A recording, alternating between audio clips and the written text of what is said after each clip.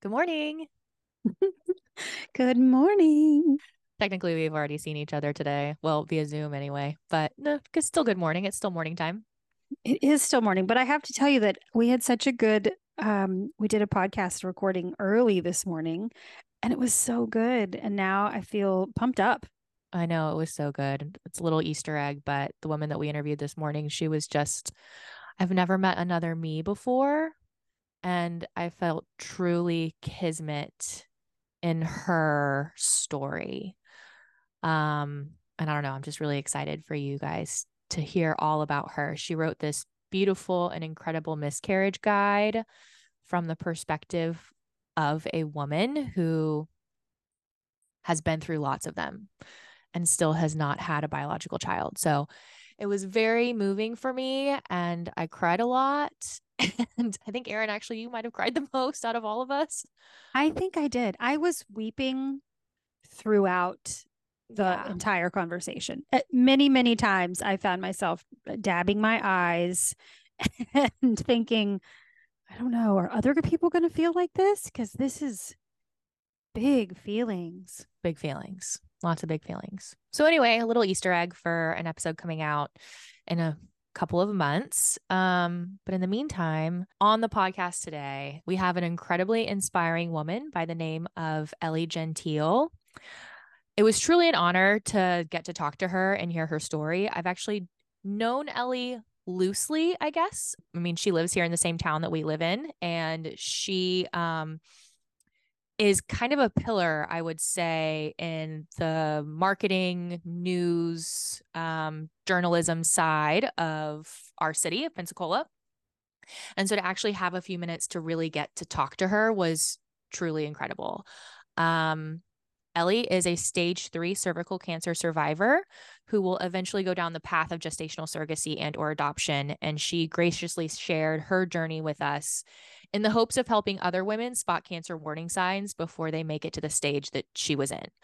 So anyway, anything you want to add to that, Erin? No, just to remind everybody, that means that she is young. She She was is. under, like, right around 30 when she got her diagnosis, which altered her entire life's course. Yes. Not just because of cancer, but because of the fact that she had not had children. And that was something that she had to then immediately start thinking about. So our conversation is about a lot more than just having cancer, as if that's not enough.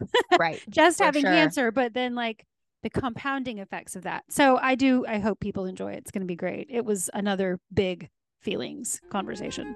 Definitely. So you guys enjoy.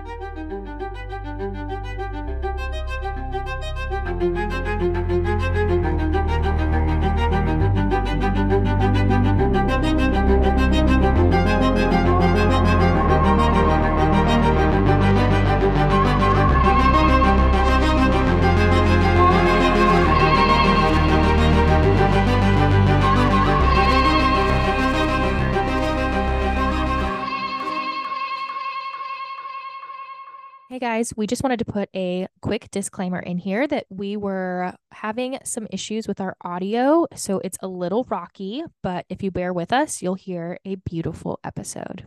Thanks. Welcome, Elli. Hi, guys. I'm really excited to be here. I was telling Erin and Brian, this is my first podcast. So it's just really exciting. And I'm excited for the fertility resort and everything they're doing for all the women out there going through some hard times. So I'm just excited to be here. Thanks for having me. We're really excited to hear you. We met Elli because she is, tell me exactly your role now with Local Pulse. You're a partner now with it, right? Yes. So just recently they made me a partner. So we're Good News website and I'm the managing editor. So we just write about all good news things and then hyper focus on small businesses in Pensacola. So I love it. It's awesome. And I got to write about Bryant or yes, Bryant and Erin in their fertility resort and the whole how they got started. So it was awesome and it really resonated with it. And weirdly enough, I actually met them at I met Brian at my cancer-free party. And then I met Erin when I was going through my post cancer treatment, doing oh my gosh, my mind's blanking, doing acupuncture. So Yeah. it kind of came full circle, which is awesome. We did come full circle, didn't it?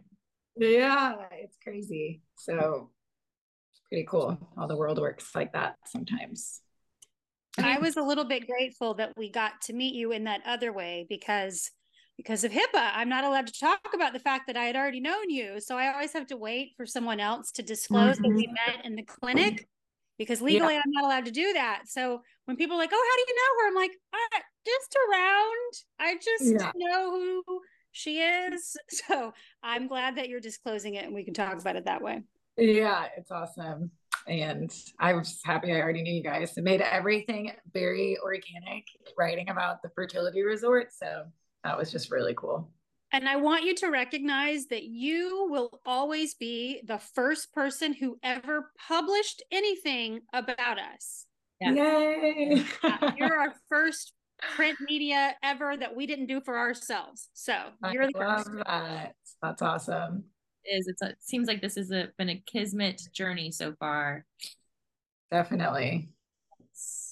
So Elli, we would love to hear your story, as much or as little as you would like to share, from the beginning, how you got here, your journey.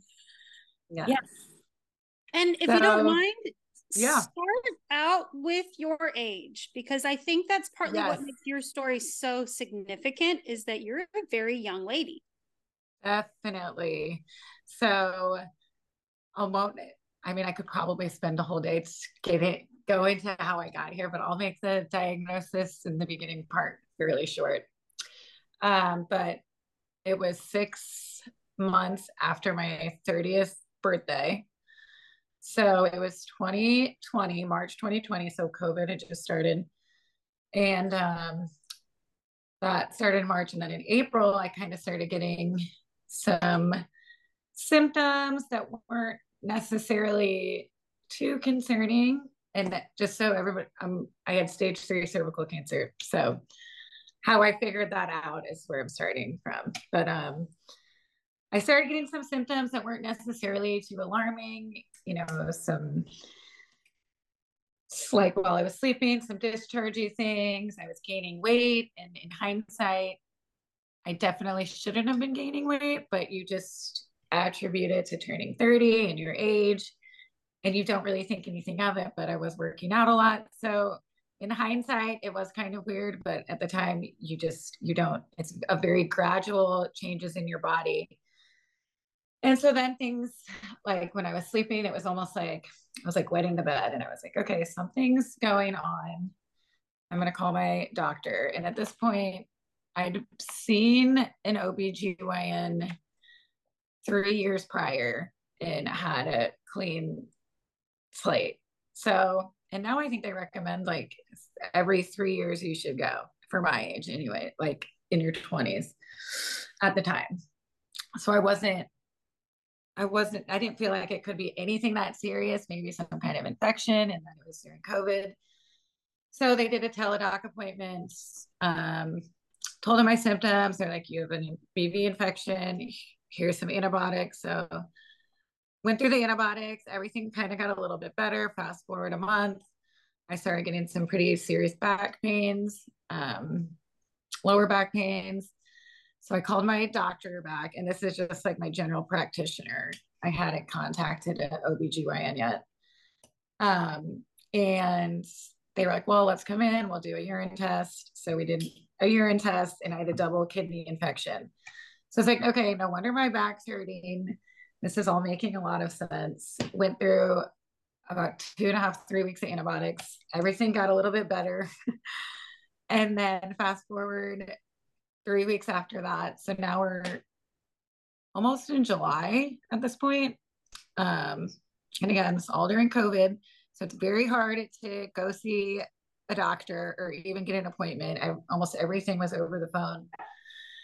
So fast forward, and then everything comes back like times a million. My back pains, my legs are hurting. I'm like almost like peeing my pants when I'm sleeping. And then my boyfriend and I had sex.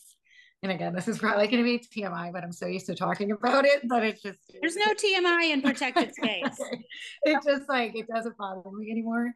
But so we had sex and I like started bleeding everywhere.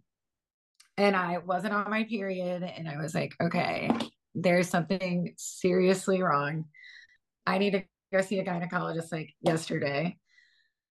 So I called around town. It was the like really good gynecologists were super hard to get into, like month-long waiting list. And I was like, I don't have time for that.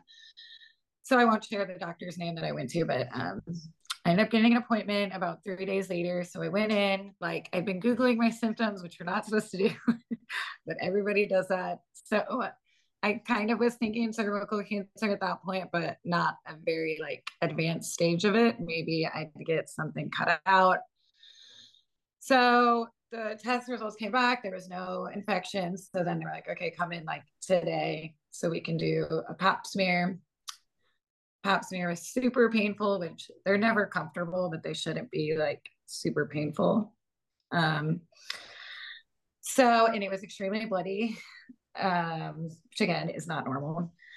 And at that point, the OBGYN was like, I'm just going to go ahead and do a coloscopy where they kind of like clip a piece of your cervix so they can send it off to testing.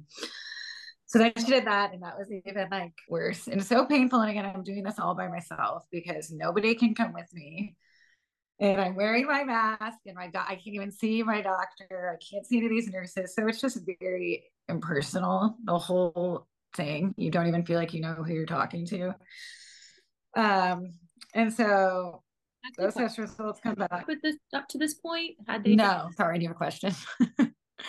I feel like I've been talking. I'm just curious, did they do any blood work up? Oh, okay. No blood work at all. So all I done is that was the urine test, which didn't show anything. So we did no blood work, nothing. And so we did the pap smear, they sent it off to the labs, and then they called me in. And again, I went by myself. I wasn't really to get my results. I wasn't really thinking like to have anybody even drive me there. So I go in, and this doctor's like, you have cervical cancer and it's pretty advanced. But you're young and you're healthy. So I think you're going to be fine. But the next stage, the Sacred Heart Oncology department is going to call you and they're going to schedule you to come into the cancer center. So then I was like, she kind of just left me in the room to process. I'm like, just a waterworks sobbing, like, what, like advanced cancer in the same sentence. It's like, you're just kind of, it's like your worst nightmare. Well, you don't hear anything after that.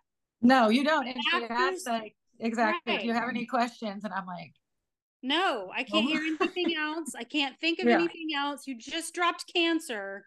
Yeah. So in advanced in the same sentence, in the same breath.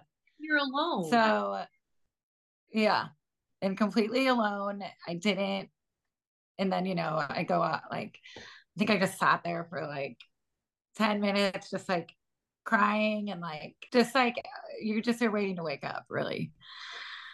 And so I left there, and I think I called my brother and told him. But again, at this point, like, I'm not thinking infertility, no kids. Like, I'm not thinking any of this at this point. I'm literally just thinking I'm going to have like a surgery where maybe part of my cervix will be removed, and then I'll move on with my life.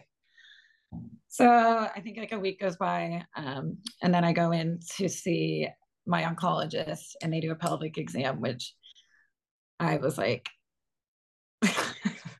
terrified of, because I'd already done my pap smear, which was so painful. So I go in to get my pelvic exam, and again, I'm all by myself. So my boyfriend and my mom drove me to this appointment, and they're waiting in the car, just waiting for me to call them. So I do my pelvic exam, and then this is when the oncologist is like, so cervical cancer bleeds a lot, because she's basically like going in there to like get a full range of the size of the tumor on my cervix. So he is like in there, like up the butt, the whole. Oh like, God. yes, like you were Oh. just like, I just remember like laying there holding on to like the tears, and there's nurses in there, but like it's just a surreal moment. And Did they tell you any of that was going to happen? Like, did they give you any type of preparation? Yes. So now I think with pelvic exams, you have to have to sign something before they can even do it, basically saying like, because now I think doing like a finger up the butt, whatever, is like a full, that's part of a pelvic exam. So you have to sign some paperwork now. But I was not really told like it was not going to feel good or how long it would last. I mean, it was probably like a 10 to 15-minute ordeal, which when you're laying there like in pain feels like a lifetime. So they finish, and I get, and they're like, meet us in the conference room once you get cleaned up. So I see them, and there's just like blood everywhere, and I'm just like, what the, like, wow, this is like, you're just terrified. And so then you go in this conference room, and it's the oncologist and two nurses, and again, we're all in masks. So like, I just like, you can't see who's telling, like, you just feel like it's like it's not even a real person like telling you this. Mm-hmm. So I call my mom and my boyfriend in the car, because it's like, get them on the phone, because I'll tell everybody what's going on at the same time, and if they have questions. So then it just drops it. You have stage 3 cervical cancer. The tumor is about 5 centimeters, which is, I think, like almost 2 inches, 5 to 6 centimeters. So he said, anybody else, I just would do straight radiation and chemo, but you're young and you're healthy, so a radical hysterectomy. And he's like, saying it like it's good news. And I was like, wait, what? Like, that's the best case scenario here, and I just lost it. Because stage 3, just to confirm, stage 3 means it's still local. It hasn't spread any other tissues. So they're thinking, okay, we don't want it to, and we want to protect you from any further cancer development. Yes. So we're going to take all of it out. Yes. Then you'll be safe. Exactly. So, and so he's like, we're going to do a PET scan, before this, just to make sure it hasn't spread anywhere else. But he's like, I don't, like, you're kind of right at the cusp, and we don't know if it's spread anywhere else yet, but assuming it hasn't.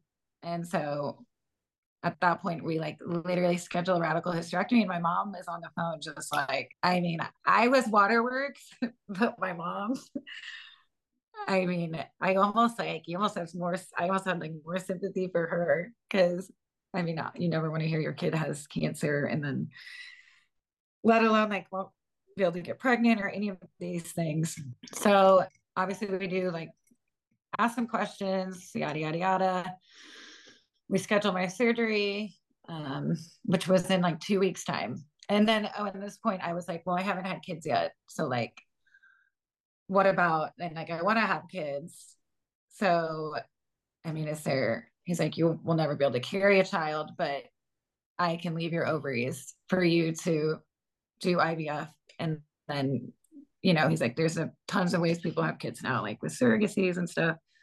So still, you're just like, like, you never think in your life that that's going to be your only option, to obviously like adoption, but to have your own child would be surrogacy, when it's never crossed your mind before. So he's saying we'll leave the ovaries. So wait 2 weeks. I'm like prepping for this radical hysterectomy, terrified. Do my PET scan. It's the day before my surgery, and my doctor calls my oncologist and said, we can't do the surgery. It's spread your lymph nodes. So we have to do, you have to do radiation and chemo. And so then it's just like another bombshell. Been like mentally preparing for this surgery And then of course my first thought in my mom's was like, well, what about my eggs? Because radiation and chemo kills everything. And he said, well, I'm not comfortable starting your treatment. Like, this is the last date I'm comfortable starting it, which was about 4 weeks away. So he's like, if you can figure out how to, do IVF in that time. And Brian, I'm sure, like, in what world do you get an appointment for IVF in like 4 weeks and get started on it? Like, so I don't know, in the world where somebody steps up and says, I think I'll call them myself and get you referred over there tomorrow. Right. Yeah. That's the world where that happens. So in my mind, because he told me to call people and I was like calling and it was like no luck. And then I ended up getting a call from an IVF office here in town, and it was the IVF doctor, and he said, your oncologist called me and he told me your situation and I want to get you in here like today. Let's try and get some eggs. And I like finally some good news, right? And I don't know exactly if it's going to work or whatever, but I was just happy that he even called me. So I go in, I have this appointment with the doctor. I've never been to IVF office before in my life. And my boyfriend got to come with me to this, which was really nice. It was the first like doctor's appointment since I got diagnosed where somebody could come with me. But I mean, we got to get all this done in one sit, figure out like what I'm doing. Am I freezing embryos? And my boyfriend wants to freeze embryos, and like we're not married. I'm like making all these decisions, life-changing decisions. So then I'm just like feeling all these pressures. I don't know. And I had literally, sorry. How long have you and boyfriend been together while this is happening? We've been together about 3.5 years. So a long time. Okay. Yes. And so the IVF doctor is, pushing the embryos, which I understood. And the money part wasn't really a factor in any of it. Because I think it's a little more expensive to do the embryos than the eggs. But I just like wasn't ready to make that decision. So I'm like, what if we do break up? Like, I'm just have your babies for the rest of my life. Like, because these are going to be my only eggs. So I ended up freezing or saying I just wanted to freeze my eggs. So we did like, as long as I could do my shots, we did it, which I think was like, we did it like 11 days and nothing was really happening. The eggs weren't forming, like, and all of this is a result of my cancer. Like, it's just messing everything up. So in hindsight, when I was saying like I was gaining weight, the double kidney infection, the BV infections, the IVF taking a very slow take, this is all because of the cancer, which I don't think I realized then, but that's why all these things were happening to me. So we go through I think it was like 11 days of shots, and we can't do them anymore. And I go in for my last appointment, and they're like, you have 4, what do they call them, Bryant? Follicles. Follicles, yes. You have 4 follicles that like maybe are mature enough, which I think in an average women would get 8 to 12 maybe, if you're healthy. I don't know, correct me if I'm wrong. I think would be more like a normal number. So they're like, do you still want to do this? Because like it's still because the cost part. And I'm just like sobbing. I'm like, I mean, yeah, like I went through this much, like 4 would be better than nothing. But at that point, you don't even really know if you're going to get them or not, or if they're going to become eggs or be healthy. But so I did my IVF. Then I got 3 eggs, so 2 mature eggs and 1 immature egg. Yay. And then the next day I went and had my port put in. And then the next day after that, I started chemo and radiation. So like, bam, bam, bam, 3 days, like literally 3 days in a row. So it was a very emotional time. But yeah, that's kind of how it all started. I'm a little stunned, and I've already heard the story, and it's still kind of shocking.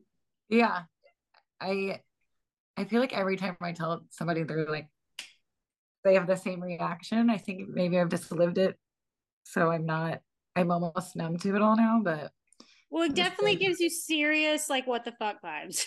Like, yes. What? How? And what? Yeah, definitely. And so I did 30 rounds of external radiation, 6 rounds of cisplatin chemo, and then 5 rounds of brachytherapy, which is basically like internal radiation where they shove something up you, and it's not very fun. But I found out as of recent, so October will be 3 years cancer free. So yeah, it's really exciting. And I feel great. And I just had my first normal pap smear about 3 months ago. So when did you actually have surgery? So I've never had surgery. Oh, no.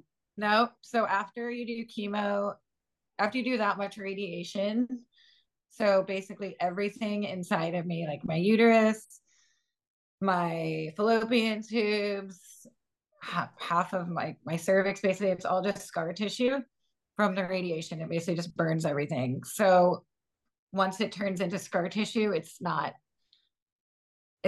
really an option to do surgery unless it came back. Then they would probably take everything out. But cutting through scar tissue is just not fun. And like right after your body goes through all that, basically it's like it's just too much on your body. Yeah. So unless it were to come back, they won't take anything out. Which I think that's when I met you. Yeah. Yes. Like I met you when you had finished all of that. Yes. And we were working on, dealing with it. Just dealing getting with it. Yes. And like sex is, and then I started menopause about a month after I finished treatment.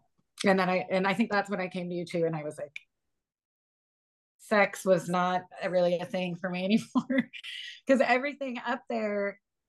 So there's the menopause factor, which like when you're dealing with sex, which is like, the vaginal walls are just thinner. But then the top of my cervix, like the bottom where my cervix is, like that was just all like burned and painful. So I was just trying to like, and I could never like relax or anything. So when it came to anything intimate, so yeah, I was just trying to deal with that. And I came to you to try to maybe help with like hormones and figure out like how like this is what it is now. Like how am I gonna make this work? So how are you gonna some sort of sense of normalcy now? Like how do you yeah, like I'm past this part, now what? So yeah, crazy story, but that is a shortened version of the craziest like 9 months of my life, which is weird too. So and like it wasn't even a year long from like diagnosis to finishing treatment. Wow. Are you and boyfriend still together? Yes, we are. That's cool. We're actually going to Italy on Friday. Oh my God, that's right. You got the Italy thing. Yeah. Apparently everybody got invited by the universe to go to Italy this year, and I didn't get an invitation. And I know like a half a dozen people that are on their way to or from Europe as we speak. And I was like, Elli, how come nobody invited me on this European expedition? I know. I'm just joining the rest of the world that is in Italy right now. I think it's a good plan. Sounds like you need a trip to Italy. Exactly. I know. So I feel like, and I don't know, it's funny, Erin and I have like a speaking coach that we use whenever we're pitching or whatever, and he made a comment to me that every time I talk about trauma I laugh. Yeah.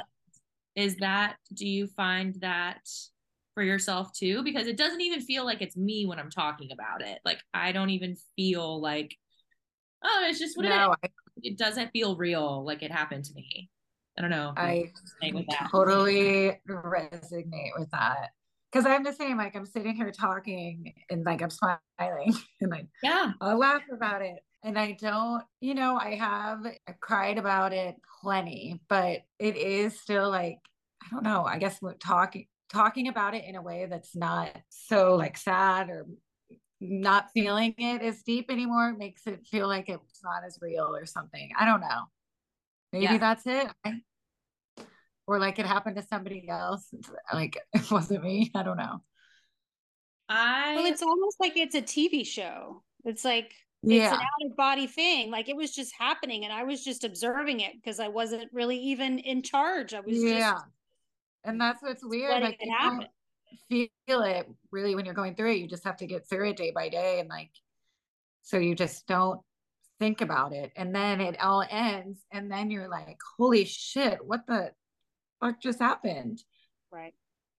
So I think now to almost like 3 years out, I've done a lot of the healing work. I mean, but it's like grief. You never really know when it's going to hit you or when you're going to feel something about it. Like, Brian, I'm sure can resonate with that. Like there's just random times where I'll see a pregnant girl or something and I'm like, and that someone will let her go first in the grocery line or something. And I'm like, wow, that's never going to happen to me. Yeah. Because I'm never going to be pregnant. So it's like weird things like that where then all of a sudden, like I go home and I'll cry for 30 minutes and then I'm fine. But like, it's things like that you don't realize you'll grieve over. For sure. It's weird. And it's like, you almost think in situations like this, like we're talking right now, like I should be crying, shouldn't I? But I'm not. Right. And it's at a completely random moment in time where you all of a sudden get triggered and there's no impetus for it all. Like, at least for me, sometimes like it literally just happens out of nowhere. Like I could even, like, I'll be listening to a podcast. It's not about pregnancy or infertility or something. And somebody's talking about their kid or like a school drop off or something. And I'm like, fuck. Yeah, exactly. Like you just don't know when it's going to slap you across the face. But, so I don't know. I'd like to say like I'm very much dealt with a lot of it and healed from it. But I mean, I think that because when you're grieving like the loss of eggs or the loss of your fertility and it's just a real thing. It's a real grief. I don't know how to explain it. Like even I just went to one of my friends' baby showers. And so again, at this point in my life, like all my friends, they're getting married, they're having baby showers, gender reveal parties, and I'm getting menopause pamphlets in the mail and dilator kits. It's like, what in the world?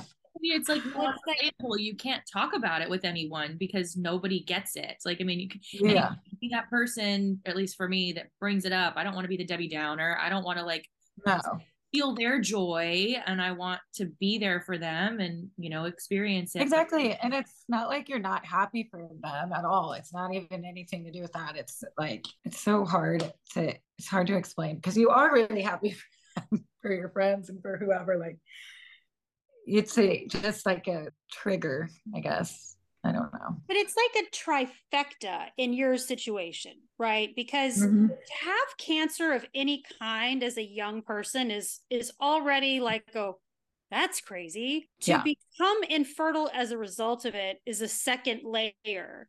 But then to also be menopausal at age 30 and essentially have like 20 years of what is supposed to be your normal life just taken away.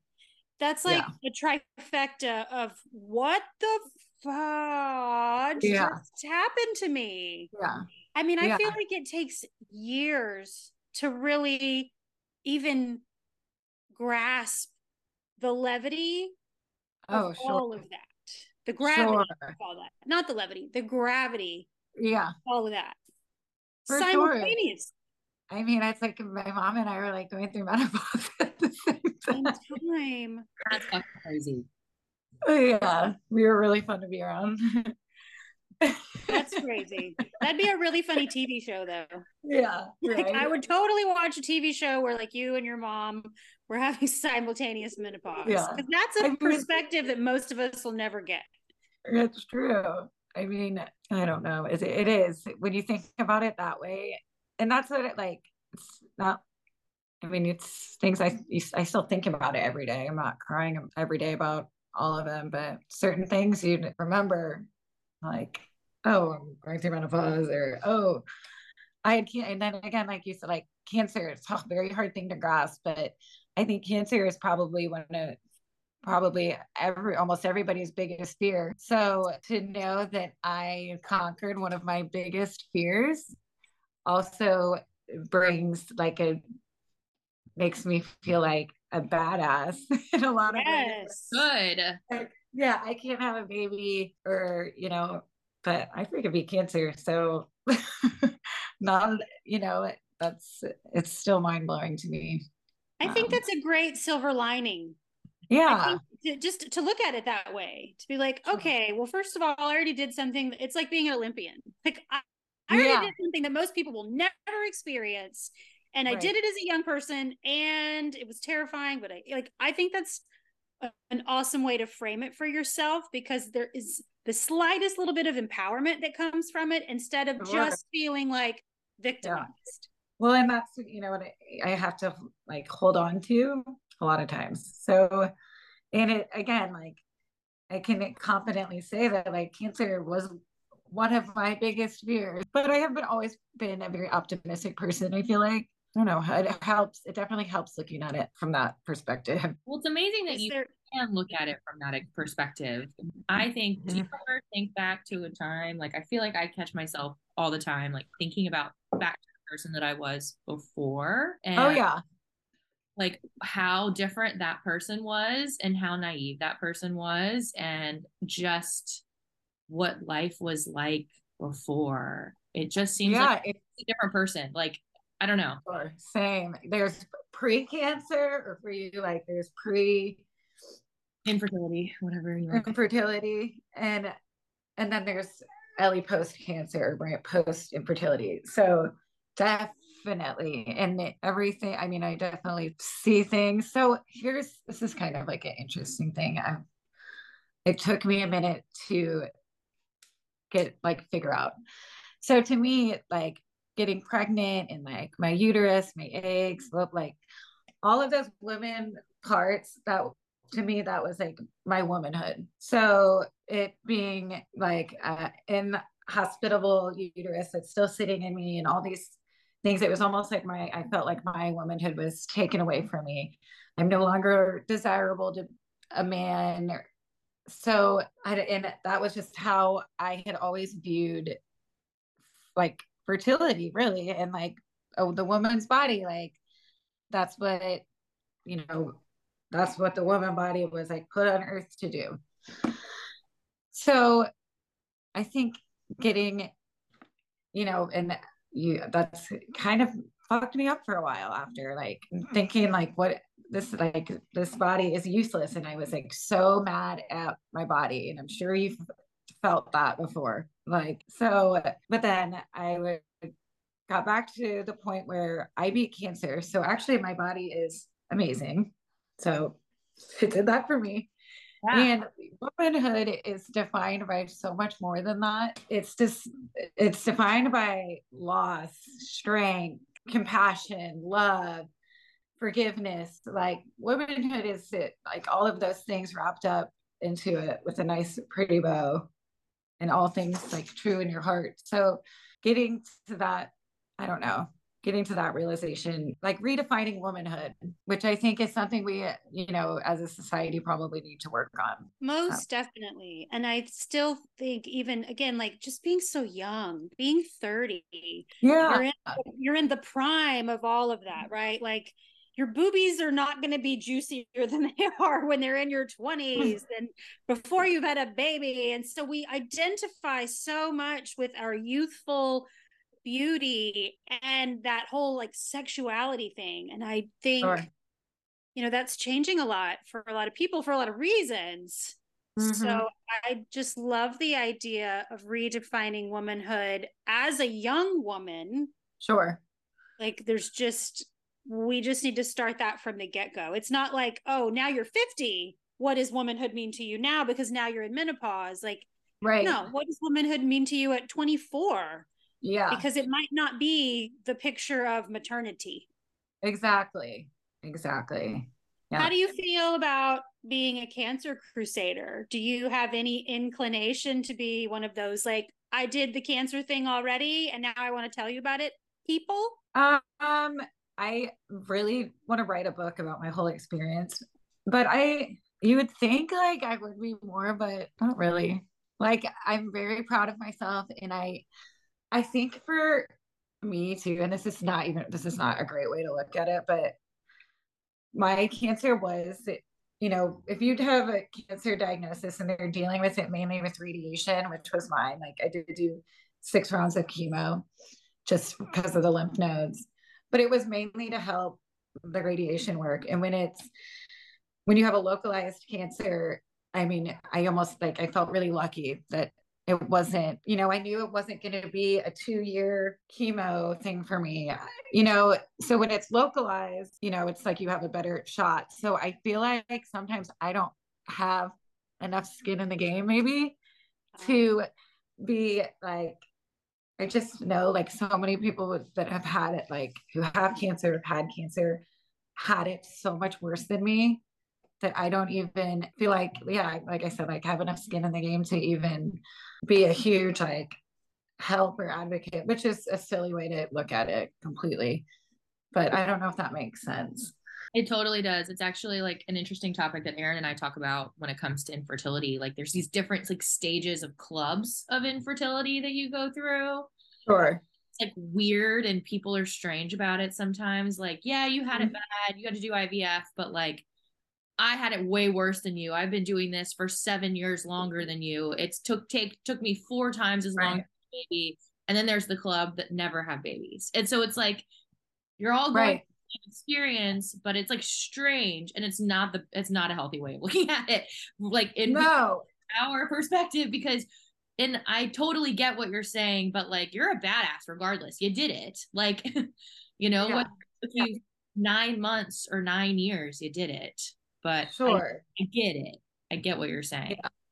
So to answer your question, Erin, I think maybe at one point I would like to be more proactive and helpful and advocate and talk about my experiences more than just, well, I guess, I mean, I'm doing it right now. So thank you guys for giving me this platform. But yeah, I'm getting there. And don't take that as a push for you to do it. I'm just always interested in that, because that can be, I could see that in like personally, I could see very much feeling like, nope, don't want to talk about it. Just want to move on. Like, I don't want it to be my brand.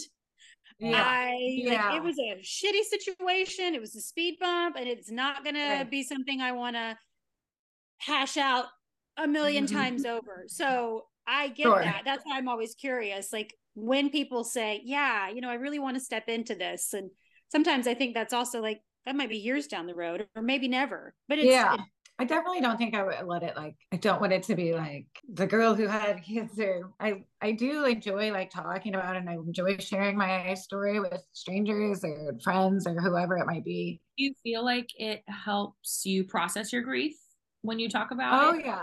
I mean, this is like, feels like a therapy session right now. It's great. And having you, Brian, and like the fertility resort, what you guys are doing, like talking to women who are going through similar grief, it's just amazing. And just knowing that someone else can resonate you in a small way or however, because I mean, I think I am up like all my friends, and my friends will talk to me about it whenever I want, but I think I'm the only one that doesn't have a baby. My last friend just had a baby, like of my high school friends and college friends. So, and she was like the last one I feel like I was holding on to. And not that they don't want to talk about it, but you get in the group chats where it's like they're just talking kids, like about the kids and stuff. I can't relate to that right now. So where are you with the 2 eggs on ice? Have you guys talked at all about trying to make embryos and to move forward, or is that like not even there yet? Not even there yet. Yeah. I mean, we've talked, there's like rumblings of it, but I'm not in a huge rush anymore. Like I found post cancer, I feel like I really stepped into my career as of lately, and Mikey as well. And we're just spending our money on trips to Italy. But I still haven't decided, if I will go that route or if I'll go adoption route or if I'll do anything at all. I haven't completely made my mind up. I just knew I wanted to do whatever I could to get the eggs in case I needed, if I wanted that option down the road. Because to be honest, like I was never somebody growing up that felt like I was born to be a mom. I have friends who were like in high school, like couldn't wait to be a mom. Like that's all they talked about. I always saw myself with a kid in the future, but it wasn't like at the top of my mind ever, if that makes sense. I don't know. I didn't always picture like having a little girl that looked exactly like me and we could wear matching Converses, but that is still a possibility. So we'll see. So yeah, I've not done much with the eggs. Don't know what route we'll do with that, but they are frozen in a storage unit in Tampa somewhere. So So I want to ask one more question that's slightly different topic, but it's relatable to me because my children are 13 and 10. They are of the age that at every pediatrician visit, they ask me if I'm going to do the Gardasil vaccine, which is the vaccine that's supposed to protect you from cervical cancer. And I don't know. I don't know about this. I kind of go back and forth with it. And the kids and I have talked about it. You're of an age group that was available. It was like just came out. And I was, I think, like 14 or 15. So they recommend, and I did get it, but they recommend getting it at a younger age, even than I did. I think I was like 15 or 16 when I got it. Yeah. Well, that's my 10-year-old daughter at her next appointment. They want us to start considering it. So at age 11, they're promoting it. And I think the older you are, like nowadays that they have some retrospect, I think the older you are when you get your first dose, the more doses they want you to get. So instead of 2, you get 3. But I was just wondering about that. Like if you had actually done that. So I was over the age, which I think they recommend it, which I don't know what that means. And it's probably a lot different even now, 15 years ago. Yeah. But I do remember it like literally had just come out. I remember it so clearly. And that was one of the first questions my oncologist asked me. And honestly, any doctor I go to now, they're all so curious if I had the Gardasil shots. Right. Well, and did you ever have any HPV diagnosis in any of that time? So, because I did, and I was somebody I went to a gynecologist starting from, I don't know, my freshman year of high school, whenever it was, and I would go once a year. And I lived in Australia for a while, and when I was there, I was even going there because I had health insurance. And right when I moved back to the States, I had seen, so I'd had HPV, like, I don't know, what's the word? It had shown up in my pap smears, but it was of no concern because there's so many different kinds. Right. There's some that cause cancer, there's some that don't, there's some that do nothing. So, and the HPV I was getting that was showing up on my pap smears was not of any concern. It wasn't a kind that caused cancer. My last pap smear that I had before my cancer one, I was like, I think it was 3.5 years apart. And it was when I lived in Australia. And when I moved back here, I didn't get a gynecologist right away because I didn't have health insurance yet. And I honestly figured like next time I go to the gynecologist, because I was 27 or 28, I'll be like, it'll probably be because I'm pregnant. So I never went to one until everything else happened. But I guess if I had any advice, definitely don't skip your appointments. And they still will recommend like every 3 years for people, which is just crazy because cervical cancer is very slow progressing. But in 3.5 years, mine was able to get spread to my lymph nodes and grow a nearly 2-inch tumor on my cervix. So definitely go to your appointments. I haven't had a pap smear since I started IVF. So it's been definitely over 3. I mean, it's been before COVID since I've had a pap smear. Wow. I need to go have one, but also I'm like, I don't know, people are inside my vagina like twice a week. Yeah. Yeah. No, I know. So strange.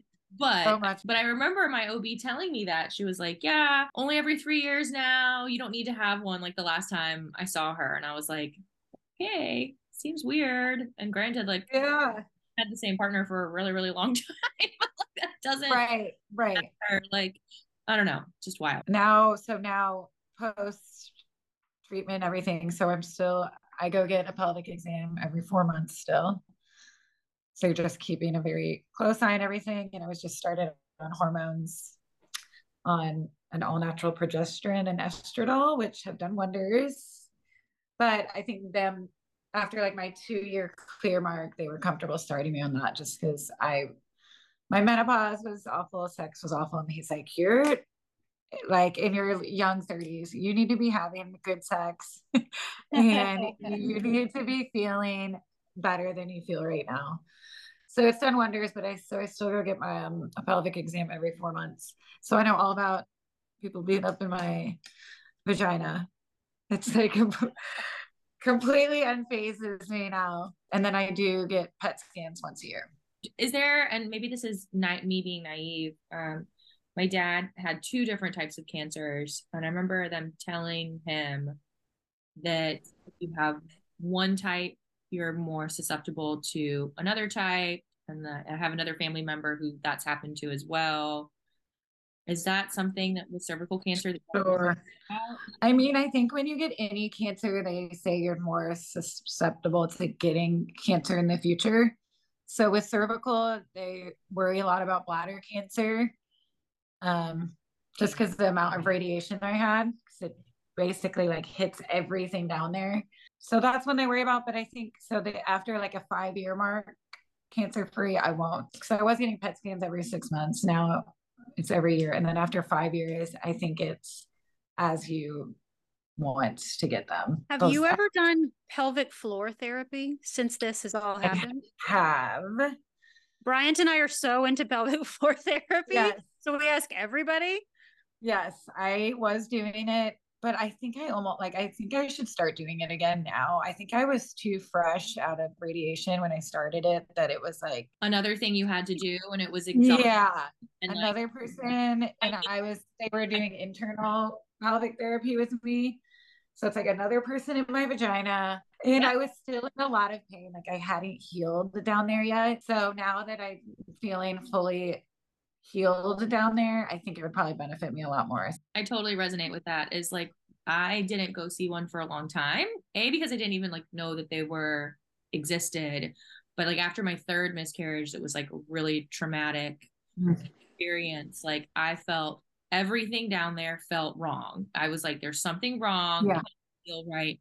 But I didn't know who to ask about it. I didn't know what it was. I didn't know. I just knew that sex really hurt, that I just felt like I had trauma down there, obviously, but I didn't know how to like put it into words. And it took me 2 years after that to go see a pelvic floor therapist and like finally start healing. There's something that comes, like Erin and I talk about the term decision fatigue a lot. And I think this is like, I think having so many doctors, so many appointments, it's like, it's too much at a certain point in time. And exactly. Even if something could be really helpful, it's also like the exhaustion of having to do it might make it even worse, like the experience. Yeah. Like, and it just, if you don't want to be there, like you're going to miss all the benefits from it.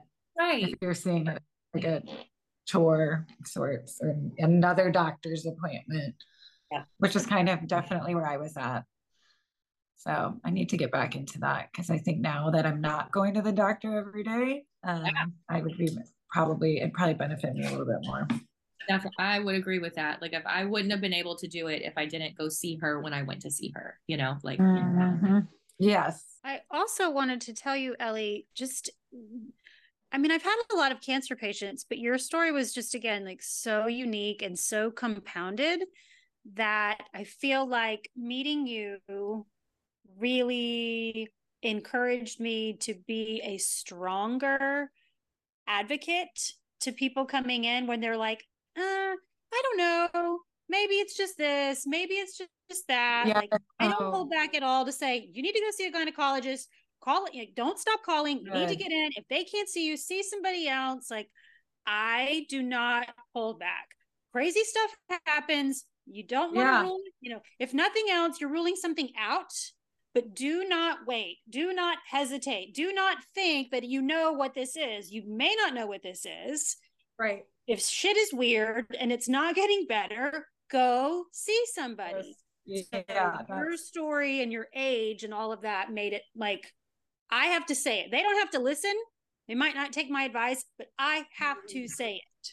Good. That makes me feel good, because definitely, yes.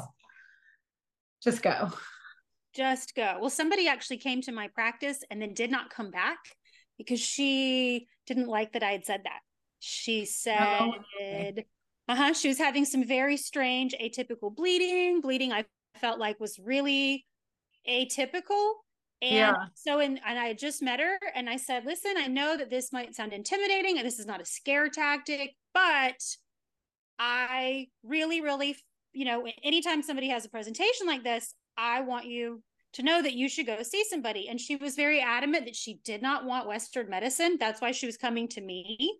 And I was like, well, I'm sorry. That's not who I am. I'm not the alternative to Western medicine. I am here to be helpful. Concurrently with it. Yeah. And then she did not come back. And that was her choice. But I still felt good about what I said. Yeah. You said a clear conscience, which is another interesting point. Like, I have been somebody that's like, I do like the all natural routes. And when I got my diagnosis, I'm already a pretty healthy eater, but went just completely vegan. I started doing I did coffee enemas. Like, I was doing everything in the book to try and I went and saw a natural foods doctor and was doing, all the supplements to try, and I always knew I was going to get the radiation and chemo. My mom she's a little more not into the Western medicine, but I knew with my type of cancer, like, this is going to work.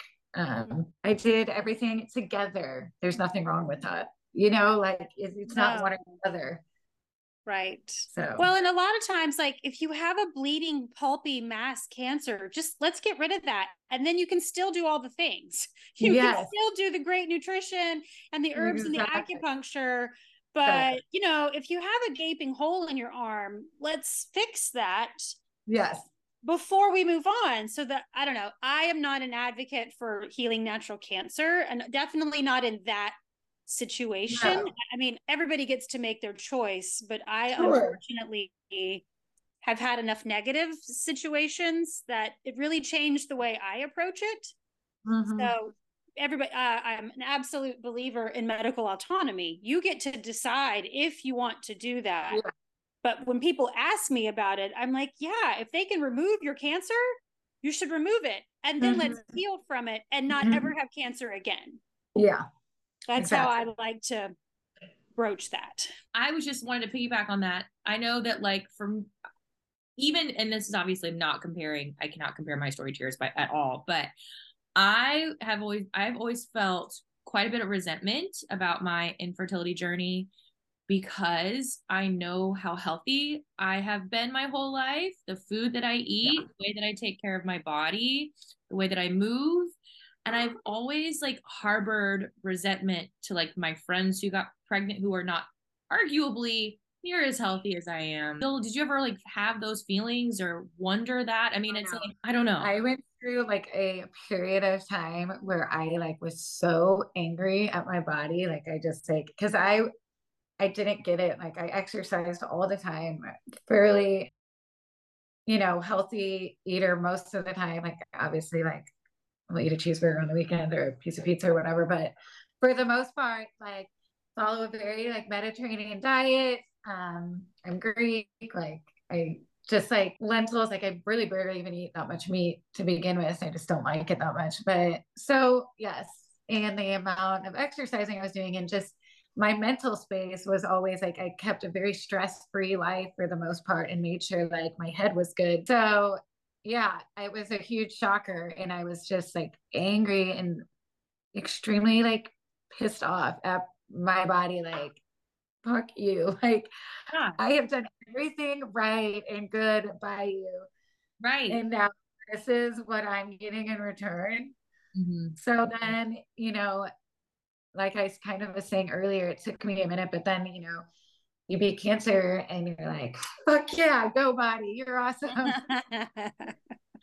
So there's a silver lining.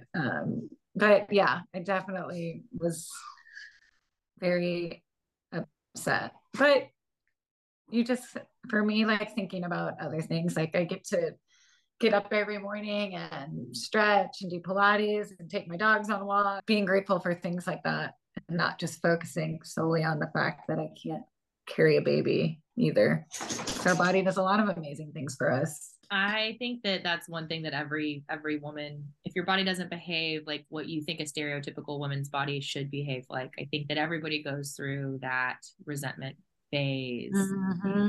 I see that I don't feel that anymore, but in the beginning I definitely did. Yeah. Yeah. And it's a weird when you're, healthy and actively doing things that are healthy for your body. It's definitely a huge punch to the gut when it doesn't return the favor. And I think that that just like poses even more like, I mean, obviously cancer knows no discrimination, like it just happens. And it's because I think about that with infertility too, not that they're comparable at all, but it knows no discrimination. Like it is exactly. Just and you know what's like going through my journey, like infertility was never like I hadn't been on birth control for a long time, probably since college. And I never had any pregnancy scares or anything. And so when I went in to get my IVF done, my doctor was like, well, have you ever gotten pregnant before? And I was like, no. And he's like, well, you're infertile. And I was like, okay, thanks. Like, so I don't even know pre-cancer if I'll never know if I was even fertile then, because I had never gotten pregnant ever. I hadn't been on birth control. And I think when I was going through IVF, he wanted to do a bubbles test, I think, where they like check if your fallopian tubes are clear. So just because he was curious if there was something else going on, like if, did I only have one working fallopian tube? Like, why had I never been pregnant? Because my cancer was fairly new in the grand scheme of how long I could have gotten pregnant. Yeah. But we weren't able to do the test because my tumor was too big. But so he couldn't even get to my fallopian tubes. So that's also something like I have no idea. I never could have had a kid. I just don't know. What an interesting perspective. Yeah, it's kind of weird to think about. Erin, do you have any last words, or Elli, do you have any like words of wisdom or hope, for what you're going through or what you've been through? Yeah, I mean, first of all, thank you for giving me this platform. I appreciate it. And I hope if there's just one person out there that I will go see their gynecologist after this or feel better about what's going on with them. That is a win in itself. But I think just giving your body more credit. I know it, like, it's really, like we were talking about, it's really easy to be mad at it and define it by the things that it can't do, but it does so much for us. So just remembering that you and Erin and anybody listening, just, you're not alone, and your body and you are stronger any obstacle that comes your way. So, yeah. Well, we feel the same about you.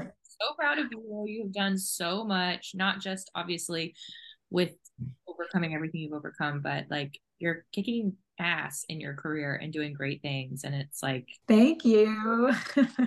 Now I'm gonna start crying for the first time. Isn't that funny how that happens?